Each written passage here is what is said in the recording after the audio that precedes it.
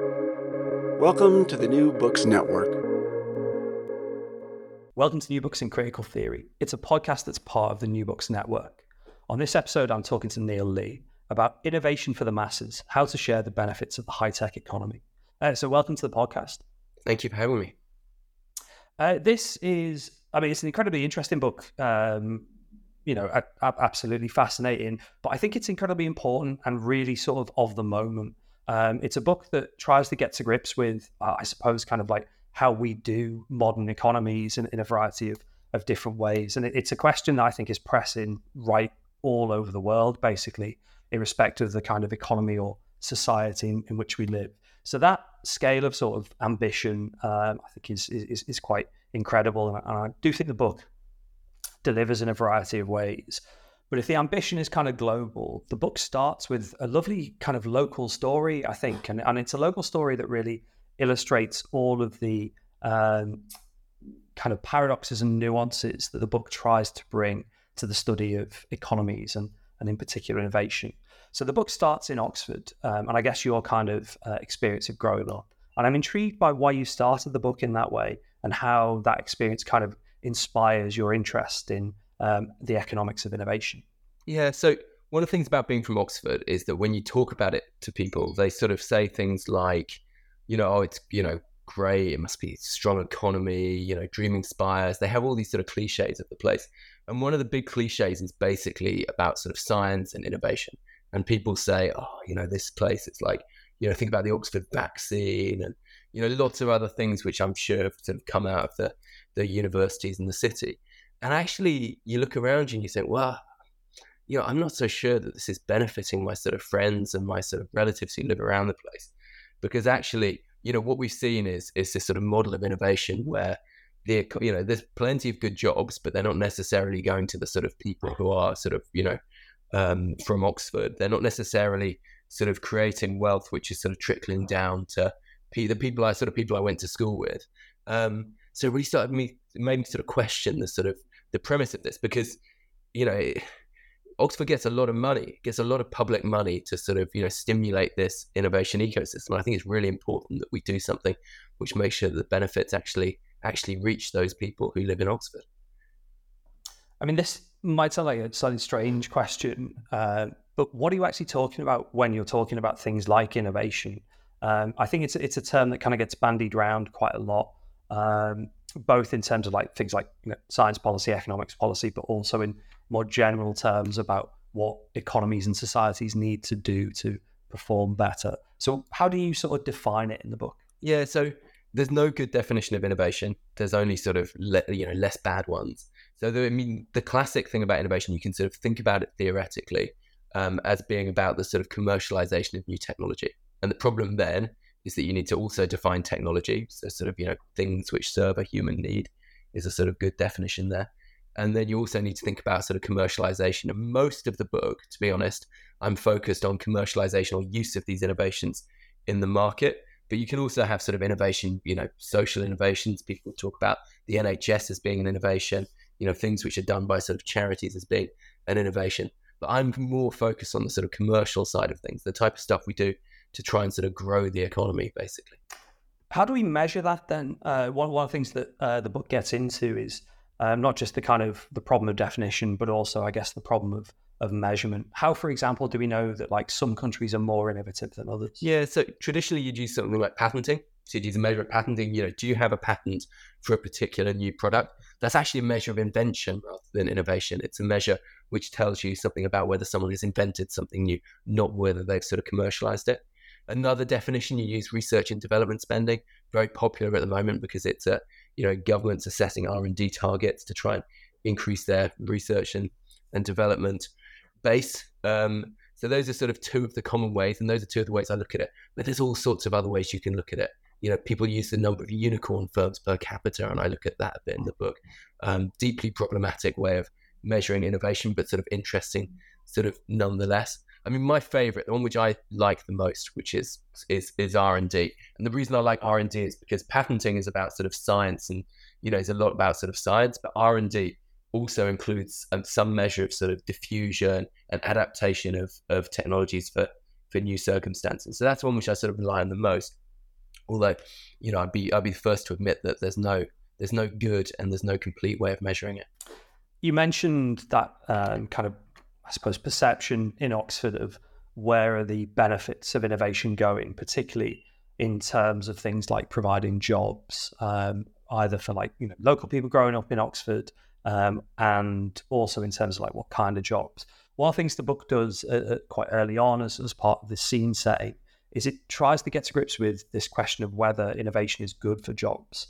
And I'm interested in that partially because it sets up the discussion that comes in the book's case studies, but also I suppose it's maybe one of the great kind of myths of innovation. We see this a lot with AI at the moment and discussions of, thousands of people will be put out of work because robots are going to replace us. But what's your take on the idea of, I guess, kind of innovation's impact on jobs? Yeah, so people always say that innovation is going to, or new technologies, going to come into the marketplace and they're going to sort of, lead to unemployment. And I mean, the problem with that statement is there's really no evidence for large-scale unemployment at a sort of national level, basically. We do know that where you have innovations, they can often create sort of unemployment at a sort of local level. If you think about, some sort of technological shift which changes automotive manufacturing, and it's quite easy to see examples where that's sort of cost people jobs in a particular area. But overall, if you look at the sort of long span of sort of human history, incomes have been rising. Unemployment has been, ebbs and flows, but sort of no massive trend upwards. And employment rate tends to be more determined by sort of social features rather than sort of the rate of sort of technological change. So it's not that nothing's happening, it's just it's probably not leading to sort of unemployment. So there are a few things which are clearly happening though, right? Which is that, the economy is always changing. We talk about technological change and it's not like one big thing which happens. It's not like an innovation and that's the only thing which happens. Instead, it's better to think about sort of labour markets as being buffeted by sort of continual waves of change, which are continually sort of, changing the tasks which people do, and the type of jobs which people do. So I'm an academic, obviously, 50 years ago, my understanding was that academics had people typing letters for them and stuff like that. That clearly doesn't happen anymore, and what at least doesn't happen to me. It might happen to you, Dave. But now, so what's happened essentially is that the tasks which I perform as an academic have changed. That can be good, it can be bad, but it's not. It's been a sort of process of change. It's been a process of the job evolving rather than process of the job sort of declining overall. And of course, there are some examples of jobs which no longer exist. There are some, there's very few people working in telephone exchanges, for example. But most of the time, the story is one of sort of evolution. So jobs evolve over time. Now, the question, which you sort of led with, the question is whether AI is going to be different. Is AI going to come for a different sort of job? And, I'm sort of open that it might, I'm sure it's going to have a sort of profound and important impact. But given what we know from the last waves of technological change, is it going to lead to widespread unemployment? I'm not so sure, at least not in the sort of, short term. Instead, what's likely to happen is that the economy will adapt. At least that's my take for now. Until, 20 years time, it could be an AI system interviewing another AI system. But, I don't think that's likely to happen for a while. I mean, on that, the kind of key question is, I guess, one of sort of equity and why I'd think of as kind of one of inequality. And one of the things the book does, both as a kind of framing device, but also this question of equity runs actually throughout the book, is tries to say that, I guess, the sort of proceeds of innovation are shared depending on the kinds of, what would I say, kind of models that countries have. And you've got these four, I guess, kind of clubs of countries based on the relationship between equity and innovation. What are the four, and I suppose kind of what lessons have the four different sets of countries got in terms of how innovation impacts on economy and society? Yeah, so first of all, I mean, I use this as like a sort of analytical device, I guess, which doesn't, it's like all these categorizations are sort of imperfect. But in this, I basically divide the world up into sort of, or the advanced world into sort of four clubs, as it were. So ones which are pretty, not very innovative, but where a large share of the income goes to people who are on relatively lower incomes. So less innovative, relatively unequal places might include somewhere like Greece, for example, sort of is in there. Sometimes you might put Some of the sort of Turkey sometimes goes in there, some of the sort of Latin American countries. You've got this sort of group of countries which are sort of relatively more equal, but not that innovative. So places like, these tend to be European, Czech Republic, Hungary. But then the places which I think are most interesting, the places which combine where you have like high levels of innovation, but high levels of inequality. So United States is like always in this category. Israel, pretty much in this category, depending on how you measure it, with obvious sort of, very difficult political reasons behind that as well. But for me, the focus in this, of the reason for sort of coming up with this sort of categorization is to sort of identify like a set of countries which manage to combine a sort of high share of income going to the bottom 40% or a low Gini coefficient and high levels of innovation. And you don't get a consistent picture, but you get a set of countries which are basically the Nordics. So particularly, Norway's exceptional, but we're talking the Sweden, Finland, Denmark. Sometimes you get the low countries fall into that category, Netherlands, Belgium. You get this sort of alpine belt of sort of, capitalist countries. Switzerland's always like a really interesting example, one of the world's most innovative countries. And with its own very sort of unique system. Austria as well sort of falls into that category. So you have this sort of alpine set of countries. And then sometimes, not always, but sometimes in the data, you get the sort of East Asian island economies. So you get Taiwan, Japan sort of fall into that. South Korea sometimes, but only in a few. Only in a few of the sort of plots which I produced. So you end up with this pattern where, we have a set of countries which look like they're doing something sort of original and interesting and new. And for me, that's something which is really worth studying. And the way you study it is with three arguments. This idea that actually it's not all about America. Europe, actually does have some good lessons in terms of sharing the proceeds of innovation. The state really matters. And that shouldn't be controversial, but in some settings it is. And then actually innovation really reinforces shared prosperity, and shared prosperity reinforces innovation, rather than, I guess, a kind of, race to the bottom being the great motivator for innovations. These arguments kind of play out with some of these sort of superstar countries that you've just been outlining. And we'll do, I think, each in turn, because each has got slightly different lessons. Mm-hmm. And they're sort of, I think, kind of critical of each of them as well in terms of no country is kind of perfect, but the countries you look at have definitely got lessons for us. So we've got Switzerland, Austria, Sweden, and Taiwan.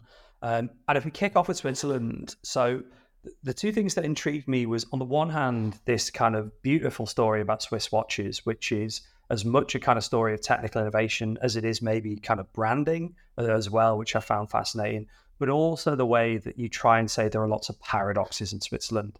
Switzerland doesn't just have a kind of innovation system that we should just import wholesale to every country, because there are lots of, I guess, kind of issues and limitations with it. So what's the kind of Swiss model?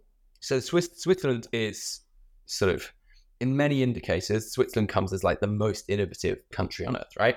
And it's interesting for me for a number of reasons. One is because it's kind of like it's a small country, but it's kind of an all-rounder, right? In that it has, Google's, I think it's the largest Google location outside of the United States is in Zurich, but it's also got these sort of Mittelstand type small, heavily export intensive, heavily innovative sort of exports focused small and medium-sized enterprises. So it's got this sort of like, it manages to do the sort of German manufacturing thing, as well as it does the sort of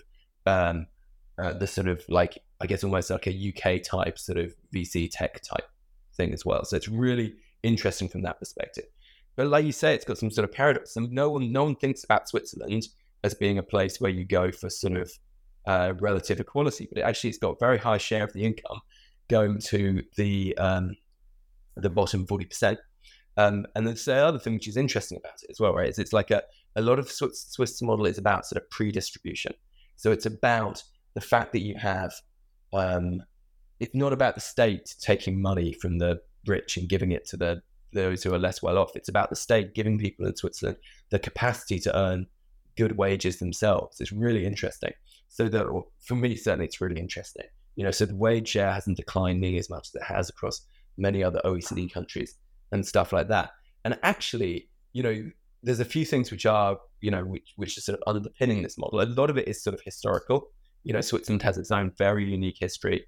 A lot of the sort of big Swiss companies are companies which are, which have been around for sort of 300 years. But it's also got this sort of, it's sort of held by its system in a way which sort of seems to work in a way which is like very, very unique. So in the UK, we talk a lot about policy churn. So we have huge amounts of policy churn. And one of the things which was really interesting about interviewing Swiss policymakers was, first of all, they weren't that interested in fads. They weren't, everywhere else is trying to do missions and stuff like that. The Swiss policymakers were like, well, look, things are going really well here. Why would we possibly think about taking this on when we can sort of, continue with how things are going? Second thing was, there's a sort of ruthlessness to the policymakers in that, I talked about, I talk a lot about the vocational education system in Switzerland, which is like hugely important in that sort of, in innovation. I interviewed sort of big multinational firms who just said the vocational education system is really, really important there. And one of the things about that is that they are absolutely ruthless in terms of telling people when they're able to study stuff, essentially. So, if you're a Swiss youth who wants an apprenticeship, you can only do the apprenticeship if there is a company which is willing to give you a job. And this aligns, business needs with the sort of education system really, really clearly. And then the third thing, which I thought was really interesting about Switzerland, is there's like a sort of high trust sort of devolution thing. So I interviewed sort of senior policymakers in the federal government, and they'd be like, well, I think Zurich's doing this. I've got no idea what Geneva's doing, because that's that's not really my problem. I'm only going to be interested if they start looking like they're doing really badly. So this Swiss model is like, very, very interesting. And, I think very, very unique as well. Should we all move to Switzerland? Like, what are the downsides though? Okay, so like there's some sort of big downsides. So first of all, could you have like a large Switzerland? Is I think an interesting question. It's like 9 million people. It's right next to Germany and France, so it's sort of got its own. So that's a big sort of big problem. I think it's not a great place for. There's a lot of measures it doesn't do nearly so well. So like one, if I was you, Dave, one of my critiques of this book would be that I don't have a great treatment of gender inequality, and I don't have a great treatment of sort of ethnic and racial inequality. So both of those things are sort of like, it's a big picture book. I think those are both things which are worthy of study, and I've actually done papers on both recently. But so I think those are both problems in Switzerland. There's still places in Switzerland where it's very, very normal for kids to go back from school to the house at lunchtime. This like restrains, mothers' working patterns, stuff like that. So there's lots of sort of, bad things there. And then the other things, of course, the Swiss are kind of precious about their model for good reason. It's a really nice place. It's obviously very expensive, but, there's quite strong, it's, one of the things which people say is it's not always even though they're very welcoming to me, but it's not always a welcoming place if you want to go there, because they kind of want you to sort of show some commitment to Switzerland before you get a residency or are able to buy a house or live there for the long term. So a really interesting place. So what about Austria? Sort of relatively close to Switzerland, but in some ways not a completely different story, but a really kind of distinctive and different story. One which, as I read the chapter, I was kind of struck by. This might be a case study in if you'd like to do almost sort of industrial innovation and development, Austria might be the place to look. Yeah, so Austria is an example of industrial policy, basically. Austria, so they started off in they basically saw an opportunity. They had a lot of good heavy industry, which is very heavily linked into the state, which was relatively low tech. They were going to join the European Union, and they could see that sort of Eastern Europe was sort of booming as a market. And what they did was there was a sort of realization that they could not compete on price, and so they had to compete on quality. And then essentially the bureaucrats were given a task by Schussel, who's the old chancellor, who basically said, we want you guys to focus on R&D. And this became the sort of consensus. It was like an R&D consensus. And so they had over a period of sort of 20 years, they had the largest increase in R&D spending of any OECD country, bar South Korea. A lot of this was focused in existing firms in normally non-R&D intensive industries. And the result was like, whereas we saw, we're seeing decline in our steel sector in the UK, as we speak, whereas in Austria, that didn't happen. And part of this, and this wasn't sort of like it's ironic, it definitely wasn't a sort of Austrian School of Economics type story. It was much more about partnership, about industrial policy, and partly also about luck. They were in the right place at the right time, but they also had the right policy. And again, did they do anything wrong? Are there any limits to Austria's kind of lucky industrial policy? I mean, Austria has some real governance problems, right? I mean, the civil servants I spoke to were like, who I interviewed were like very, very sharp and very, very open about the sort of the limitations of that. And then the second thing, so about the limitations of some of the sort of Austrian model of governance, corruption at sort of relatively high levels, stuff like that. But then the other thing is like, every single Austrian policymaker I interviewed for this book, every single one said they didn't have enough venture capital. And like part of me is like, well, why do you need venture capital? You're like 20% richer than we are. We've got loads of venture capital. But then I think what they really meant was that there is a real concern that the Austrian model needs to continue adapting, and they're not necessarily clear where it adapts to next. Like the economy is like, still it needs more of these. There's not that many of the sort of firms in the sort of newer industries. And so they're worried that they've had their success and they won't be able to sort of repeat it with the next wave of technological change. I mean, it's interesting, that sense of unexpected or almost possibly unintended consequences from an innovation model, because this is really the story you're trying to tell with Taiwan. There's incredible success of, almost the kind of building of a nation in where are we, a kind of 70-year period or so. But at the same time, that model is now confronting really serious issues about the proceeds of innovation really not being shared equitably at all. So what's the sort of story of maybe unforeseen consequences in Taiwan? Yeah, so Taiwan's kind of an interesting story. It's an interesting story for geeks like me as well, right? Because it has always been seen as being a place which is probably the most equal of the Asian tigers. So this is a common thing people say. They'll say like, you look at Singapore, highly unequal, South Korea, highly unequal, Hong Kong, highly unequal, but Taiwan sort of managed to hold out. And you get these sort of, and people sort of still make these sort of claims. And yeah, so I started doing interviews in Taiwan with Taiwanese people, rather, and every single person I spoke to said, "Are you sure about this? It just feels kind of unequal when you're there. Like it doesn't feel like it's a sort of, Nordic type paradise." So actually, having gone in with the idea that Taiwan was very equal, what we learned from it, I actually discovered that actually it has some sort of like really difficult problems. And I did new data analysis. My poor friend Han Wang had to do a load of data analysis for me to sort of, help me sort of understand what was going on there. And actually what had happened there, right? So we all know Taiwan's sort of economic growth model has been really good. Been very, very strong. A lot of it's been based on sort of high-tech industries, particularly sort of semiconductors. That model was good at first, and it was good when they were in the sort of earlier phases of development, and it seems to have sort of broken down a bit. Now you have, for example, entrepreneurs who keep some of their money in China for, obvious reasons, who are very rich, but not always counted in the sort of official data. You have this sort of growing divide between the people who work in the sort of tech sector and people who don't. And there's also an age thing here as well, right? Which is that, essentially what my argument is that there had always been, one of the great things about Taiwan had always been like this sort of balance of sort of, I call it the race between education, the race between education and technological development, reflecting a sort of famous book in economics on a similar topic. But basically, what happened was that sort of, race started to be won by technology. So, the educational system couldn't quite manage to sort of match up with everything else. And it's kind of a sort of an example of sort of bad inequality. Question is, if you listen to sort of, the senior Taiwanese politicians, now they're saying one of the things they need to focus on is sort of some sort of making sure that the benefits of that sort of enormous success in tech sort of somehow trickles down. So there's some sort of question about whether they'll be able to do that.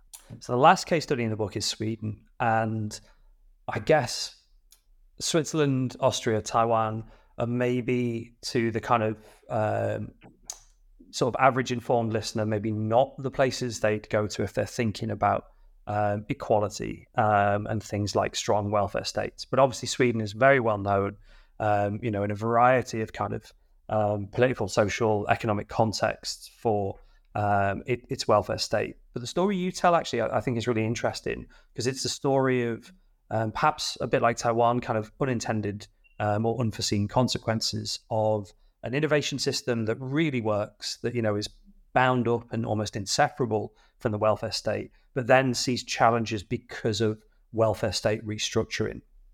And it's interesting to know, I guess, not just the story of Sweden, but I suppose what lessons Sweden might have if countries are in the middle of questions about, could we have a different welfare state? Would having a different welfare state do more to promote innovation? Yeah, so I mean, like Sweden's really for me, it's a great case study because it's got, we look on it as this sort of, so basically, one of the sort of things I look at in the book is the idea that the US is like the technological leader in like digital tech firms. So, your Facebooks, or whatever it's called now, Meta, all of these sort of different, Google, all of these sort of big tech firms, most of them have come out of the United States, but there's one place in Europe which is really good at them as well, and that's Sweden. And actually in the 90s and 2000s, people were saying that Sweden's innovation model was like done. It wouldn't be able to compete. It wouldn't be able to make these sort of like jumps into new radical tech, such as the sort of ones which I talk about, people in Austria being sort of concerned about not being able to.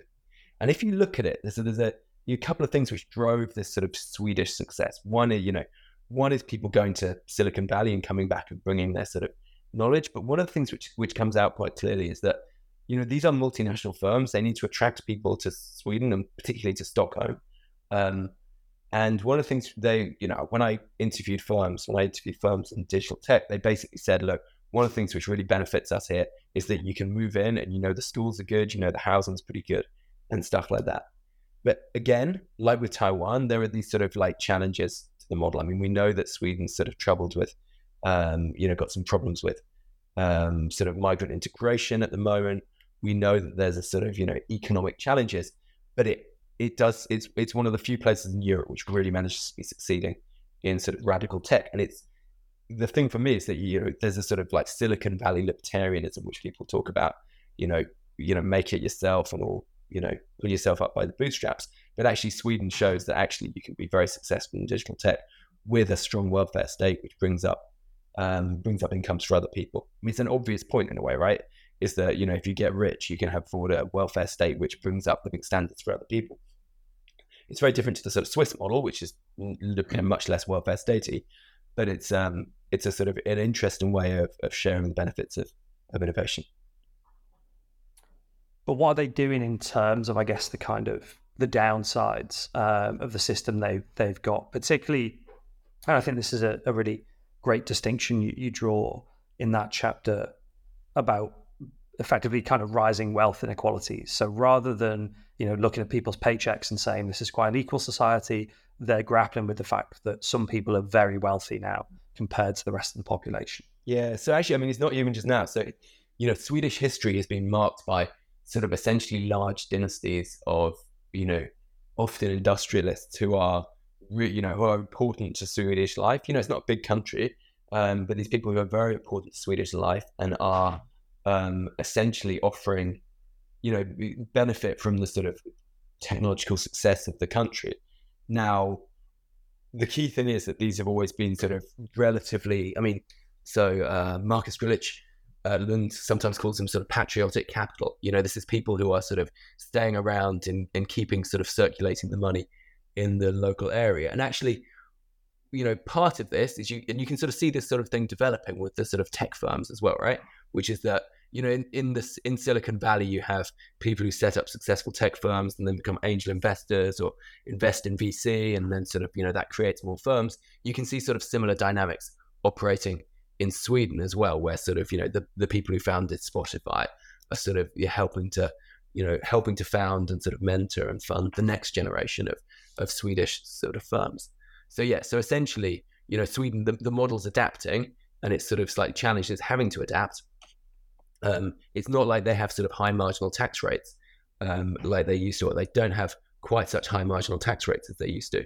But it does have to be tolerant of this high levels of wealth inequality, like high levels of wealth inequality, both at the very top, but also from, people in the middle income who don't necessarily need to save for retirement because the welfare state is there for them.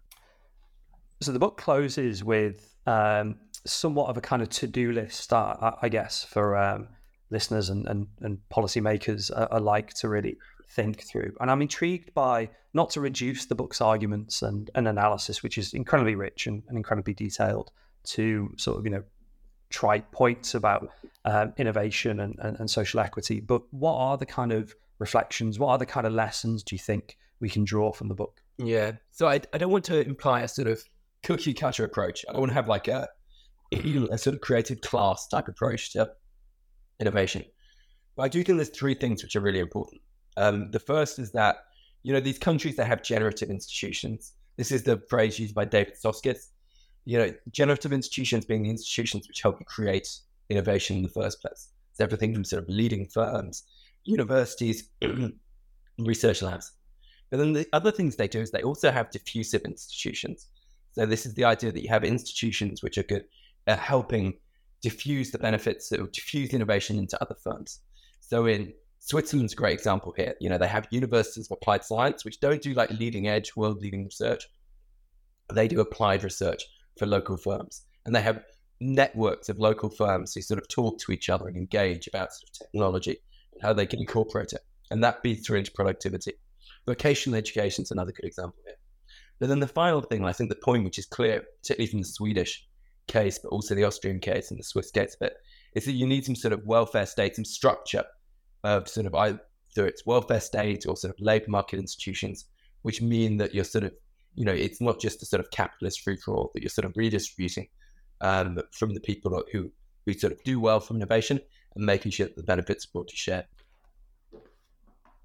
I'd said earlier that the book is incredibly rich and has got, so much going on. I mean, you've talked actually about even just doing the field work across the 4 countries is a huge achievement.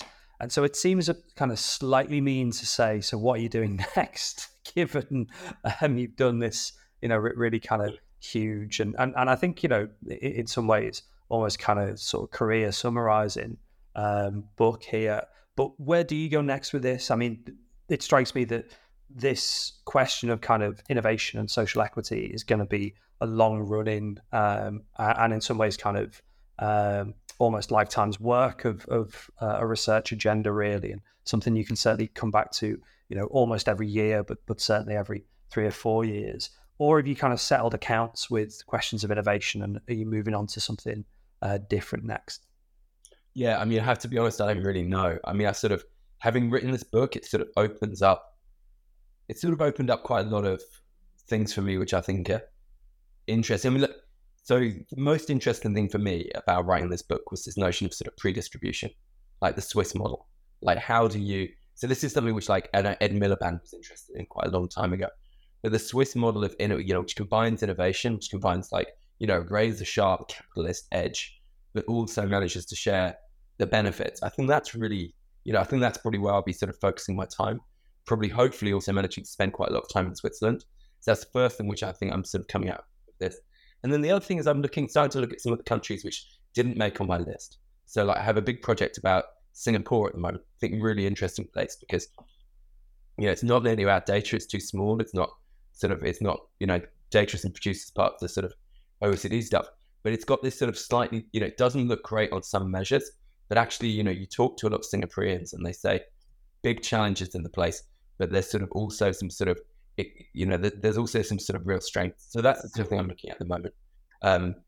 Hopefully this is as a sort of agenda, this will continue to run, like you say, because it's certainly been something I've been studying it since my PhD, and I want to continue studying it in the future.